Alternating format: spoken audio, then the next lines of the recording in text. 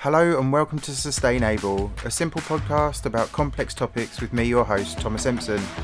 Understanding what we can do for the future can feel overwhelming, so this podcast is here to help you understand what you can do on the daily and how you can strive to make bigger ripples. I'll be speaking with influential folk working in design and engineering, the circular economy and environmental impact. Our aim is to reduce the jargon, reuse the inspiration and recycle the sense. So listen in as I ask the experts, are we Sustain-able? Hello everyone and welcome to the latest instalment of Sustain-able with me, your host, Thomas Empson. Today I'm joined by Severa Davis, who is Head of Learning at the Design Museum. I've invited Severa along because we've done some work together on something called the Great Competition, and I wanted to talk to Severa a little bit more about the idea behind that competition. But first off, Severa, I'd like to start off by saying, first of all, thank you for coming along, giving up your time today. Can you tell us a little bit more about your role at the Design Museum and just introduce yourself, because you know yourself far better than I do. Yes, well, a big thank you, Thomas, for the invitation. It's a great pleasure to be here, and hello, listeners, wherever you are. So, yes, as Thomas said, I'm Severa Davis and I'm Head of Learning at the Design Museum, which is a museum based in London and in West London and Kensington.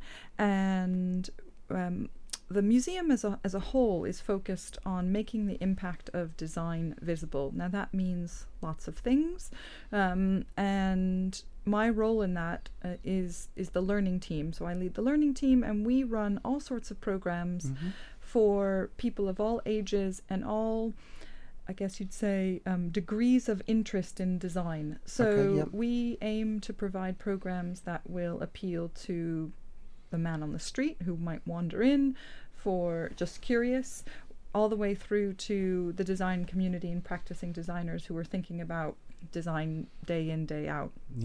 We run programs for young kids and families, and like to support those design and making skills early on in young people. We run programs for schools so they can kind of get a bit more stuck in to design concepts, and particularly to see how design connects to the wider landscape of the economy, the environment, and society at large. Brilliant. All the way through to college students and university students, and then adult learners as well. And we get a lot of people coming to the museum to participate in our workshops and symposia just because they're curious about a particular topic, and so we try to enlighten them around the role of design in the world. Amazing. And it's also a great place to go and just see some awesome exhibitions that are very cutting edge, controversial, you know. Absolutely. You've So really there's a permanent collection which is free to access, as well as 2 temporary exhibition spaces. So as an example, for now, at the minute, as we talk, we've got 2 exhibitions on. An exhibition around the filmmaker Stanley Kubrick, and really he was kind of a design obsessive. So we've got that on, and I'd recommend that to really to anybody if you're interested in film, or you're interested in art direction, or you're interested in design. That's a great exhibition. It really goes deeply into his thinking behind his films. And then we've also got an exhibition of the architect David Adjaye, the British Ghanaian architect, which really looks at how he's approached his work, the stories behind them. But that's just what we have on at the minute. Amazing. And for our listeners, it's just an amazing place to go and lose yourself for a day in thought, and just kind of for all designers and creatives, it's just a really iconic place in London to go to. So I highly recommend, if you've never been there, please do go along.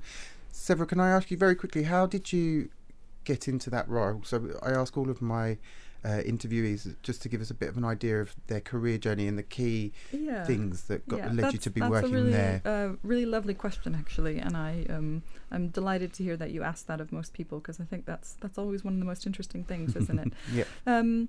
So my background, academic background, is in architecture and urban design, and I worked in industry, as you'd say, for a long time, over 10 years, and as an architect and urban designer, and did lots of work in London, particularly with the local authorities, Hackney in particular, looking at different transport hubs and the sort of activity that happens around them, including the buildings and the design of those buildings and how you can be contextual. And then and that was great, and I loved it, but I felt like I was doing a lot of work where I was doing particularly urban design work that was sitting on a shelf often, and not kind of becoming a real thing. And I wanted to have more of a direct impact, I suppose, through design. And if I'm totally honest, and this is something that's probably wouldn't have been easy for me to admit at the start of my career, I don't think I was the best designer. I think my skills are suited to being an advocate for design, but not actually doing the design myself. And so I found myself in a situation where I was thinking about what else I might do, and I was really passionate about the design's responsibility to the world and designers' responsibility in the world. And that led me to an organization, essentially a think tank, where I did a lot of work around research into design's role and advocated for design to have a bigger role in addressing the greatest social, environmental, and economic challenges that we face today as a society at large. You know, it's not just here in the UK, but the whole world, the issues that we're facing. And through that, I ended up doing a lot of work around design education, because it starts with young people, it starts with the next generation. And that's what then eventually led me to the Design Museum and to lead the learning team there. So that's really what I'm passionate about, is sharing my passion for design's role in addressing these big issues, but also in having a healthy debate and dialogue with other people about where they think design can add value. Amazing. I think it's really interesting that you've said that, because for our listeners, I had a really similar career where I started off in fashion and realised I wasn't the best fashion designer. I was much more about branding and concept, and that's what got me into teaching fashion marketing. And then I'm now kind of completely changing my career and looking at sustainable engineering. So you've just got to try things and do things, and life leads you in whatever way you're meant to be led in. And I think it's really interesting that you're, you know, I wouldn't trade those years I had in my design education or those years I had in industry, but at the same time, and it took me a while to realize that actually, you know, I wasn't the best designer, and that's a hard thing to admit, and I don't know if you felt similarly, but I think I've now realized that my skills are much better suited to some of the work that I do now. So absolutely, you've got to try everything and just and see what your strengths are, and and kind of be guided by your work. So that introduction was a really nice way of leading on to the questions that now I want to ask you, actually, because we've worked together on something called The Great Competition, and I just wanted to get you to tell our listeners exactly what The Great Competition is from your perspective. The one-liner is that the Great Competition is a national design and engineering competition for undergraduates that's been developed by the Design Museum together with the Royal Commission for the Exhibition of 1851.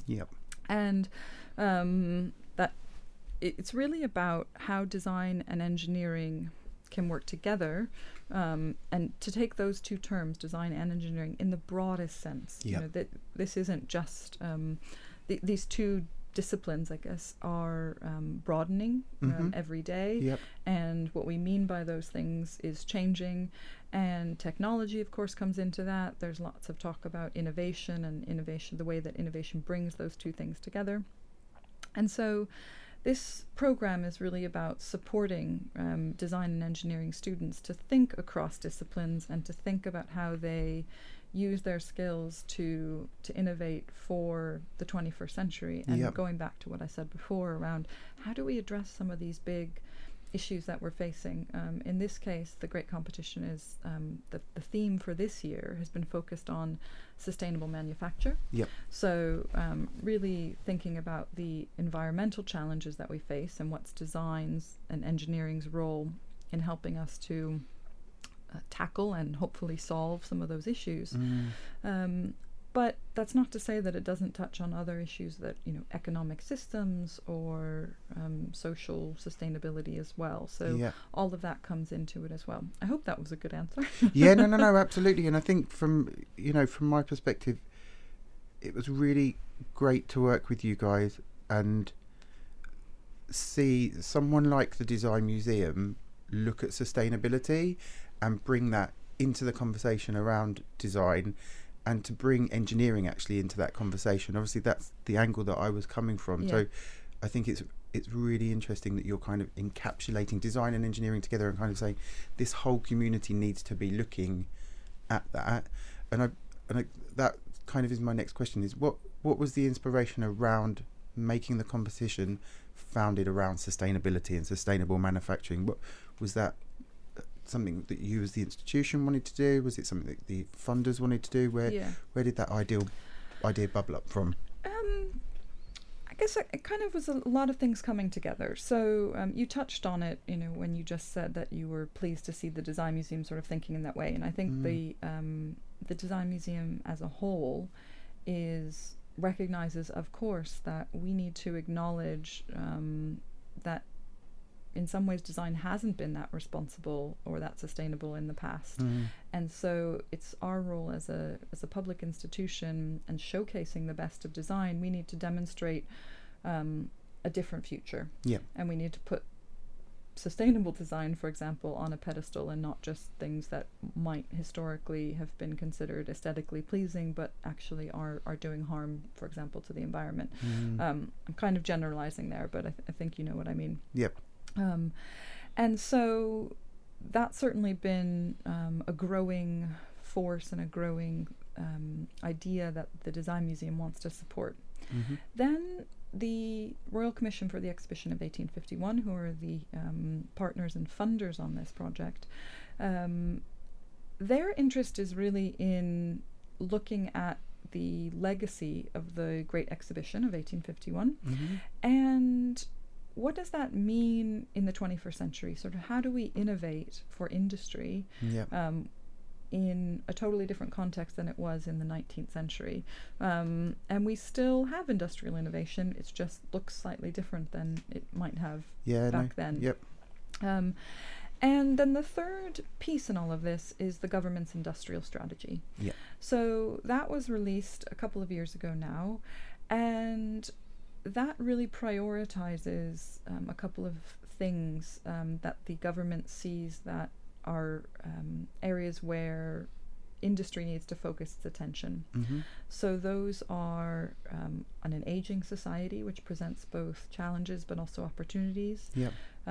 Clean growth, which is the move to a circular economy, need for clean energy, and then thirdly, the data economy and AI and the future of all of that. And the final is the future of mobility. So looking at not just the transport of people, but also of products, or how do we, what does it look like to transport a service? So, thinking about all of this. All of those four themes, of course, dovetail in lots of ways. But taking that as our inspiration, we then the 1851 Commission and the Design Museum, looking at the industrial strategy, said, what do we want to be our priority this year? And we decided that it was around sustainable manufacturing. So that's where it all came from. That was a long-winded answer, but but I think in what you're saying there, it's so current.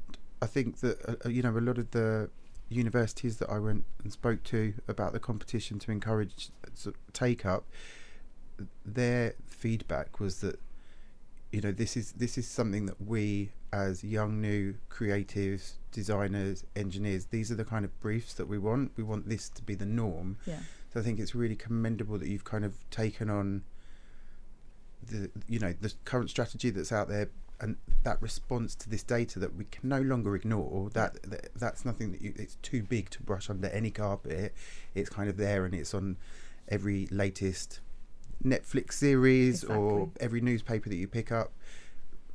It's staring us in the face. So I think that giving this brief to the future of design, future of engineering, and kind of saying, create something in this space just is a really nice thing to have worked on yourselves. So thank you for letting me be a part of that. But just for you to give those young creatives that opportunity and that freedom to create in that space, I think that's really brilliant. One of the things that's, I think, really exciting about it is that we didn't specify that with this brief that it needed to be from a particular discipline, or that the responses needed to be one particular thing. It could, if the solution wanted to be a product, it could be. If it wanted to be a new proposal for a manufacturing system, it could be.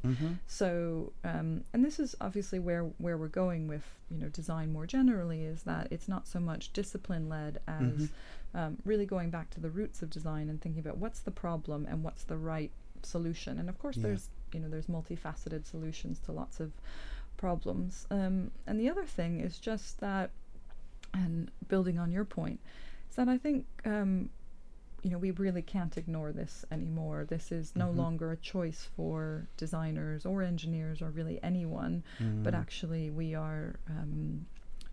really have a responsibility to address these issues that we face. And the statistics are quite grave, as we know. We hear things. A couple of months ago, it was that we had 15 years to save the planet. Then it sort of was 12, and now it's we have a year and a half to at least as it relates to climate change and the temperature on Earth, we have a year and a half to address these issues. So for me, it's moved very quickly from being something that was like a nice to have to a real we must do this.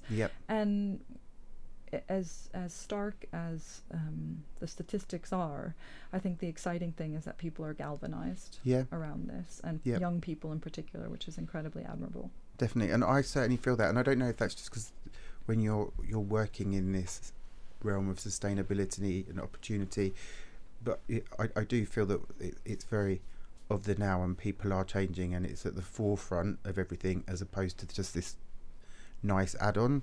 So just a really nice brief. So I know we're still in the middle of this competition as we're recording this. Right, yeah.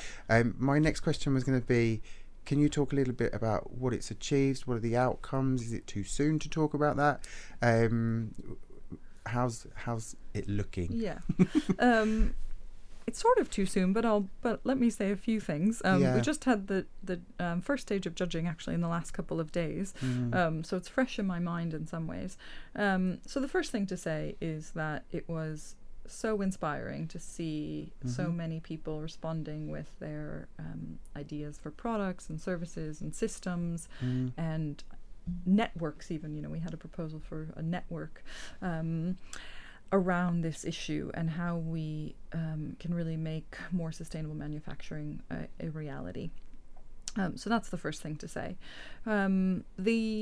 We had a very illustrious judging panel looking at the work, chaired by Sir Christopher Frayling, who might be known to some of the listeners out there, and they were really impressed with the caliber of the work that the students submitted, and students were allowed to submit as individuals or as teams. And we didn't know that when we were looking at the work. I should say I wasn't on the judging panel. I was there to just make sure it was all above board. And so the judges were looking at the work just based on the idea and judging it against really three judging criteria. So first was identification of the need or problem. The next was how it was sort of demonstrated innovation and cross-disciplinary thinking. And the third was that crucial thing of what is the social and environmental benefit of the solution? What impact might it have if this were to be taken up?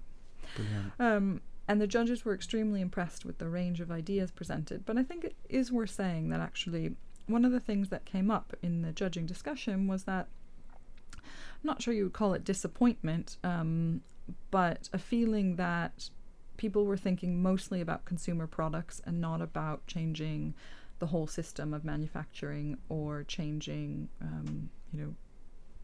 economic structures. Now, I appreciate that these are big things to tackle, but that'd probably be the comment I would make on behalf of the judges, which is that they would have liked to have seen more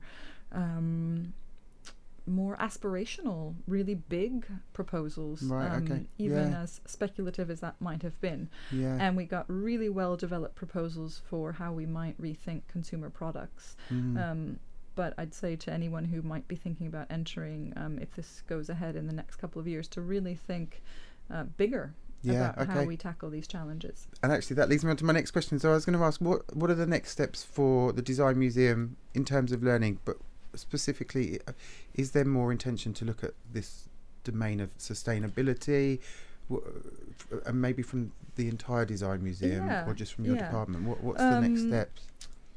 Definitely. Well, so as it relates to the Great Competition, we hope to be able to run that again. I can't say for sure at this point, but I hope it's something we'll continue. And I think there's a real appetite for that topic of whether or not it's sustainable manufacture or just environmental responsibility more broadly and directed in a different way. And for the museum more broadly, both in terms of our exhibition program, but also our learning program, sustainability is absolutely at the heart of what we're doing. So as an example, we run some schools workshops on materials, and increasingly that's talking about how materials can be recycled or reused, repurposed, and also the raw materials that go into the materials that we know and that most of our products are made from. So that features heavily in our learning program as well, not only because we feel that it's important that we are putting that out there, but there's also a demand from our the people that come to the museum that we should be talking about that. So it goes both ways. I think we're trying to lead that discussion, but also responding to what people want to hear and what people want to know about. And then with our exhibition program, it's something that is coming up again and again. And you'll see it, for example, even in that David Adjaye exhibition that I mentioned that's on right now. A lot of that talk is about the materials that he uses in his work. And so that features there as well.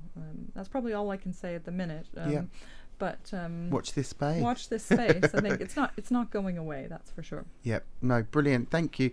Now, the kind of final part of each podcast that I do is I ask yourself, the interviewee, Severa, do you think we can currently sustain our current existence, our current consumption and production patterns as humanity at the minute? I think we know the answer to that question, don't we? I mean, it's it's a short answer, which is no.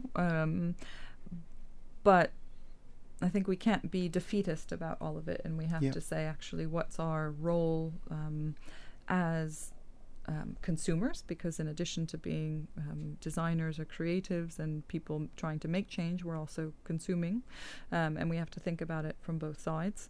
And as I sort of alluded to this before, I think, the statistics are really grave, and the situation feels like it becomes more pressing by the day, literally by the day. The headlines are changing, and it's clear that we can't sustain those current production and consumption patterns that we're currently having. So, but we have to see this as an opportunity as well.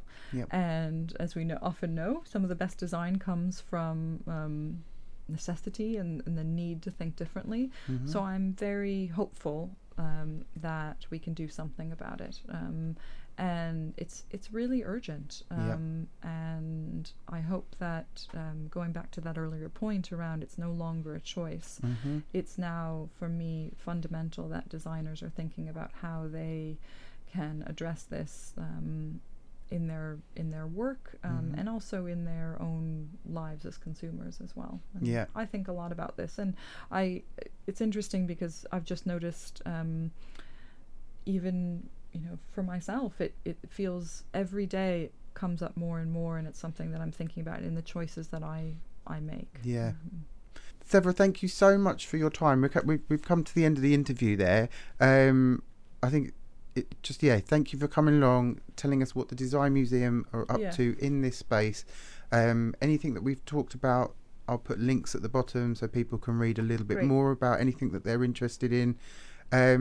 And we shall be watching and seeing what the Design Museum continue to do in this kind of space of sustainability. Tripping over my tongue there. Thanks again for having me, and to you, Thomas, for supporting as we've tried to spread this message of the great competition. It's been wonderful working with you, and just to say to everyone, please come visit the Design Museum, say hello, and we'd love to have you. Brilliant. Thank you so much, Severa. Thank you. Thanks for listening to Sustainable with me, your host, Thomas Empson. This is an independent podcast, so the views are my own, and who I choose to interview is a live account of my doctoral research journey. If you like what you heard, follow us on social, check out my website, or leave a review below.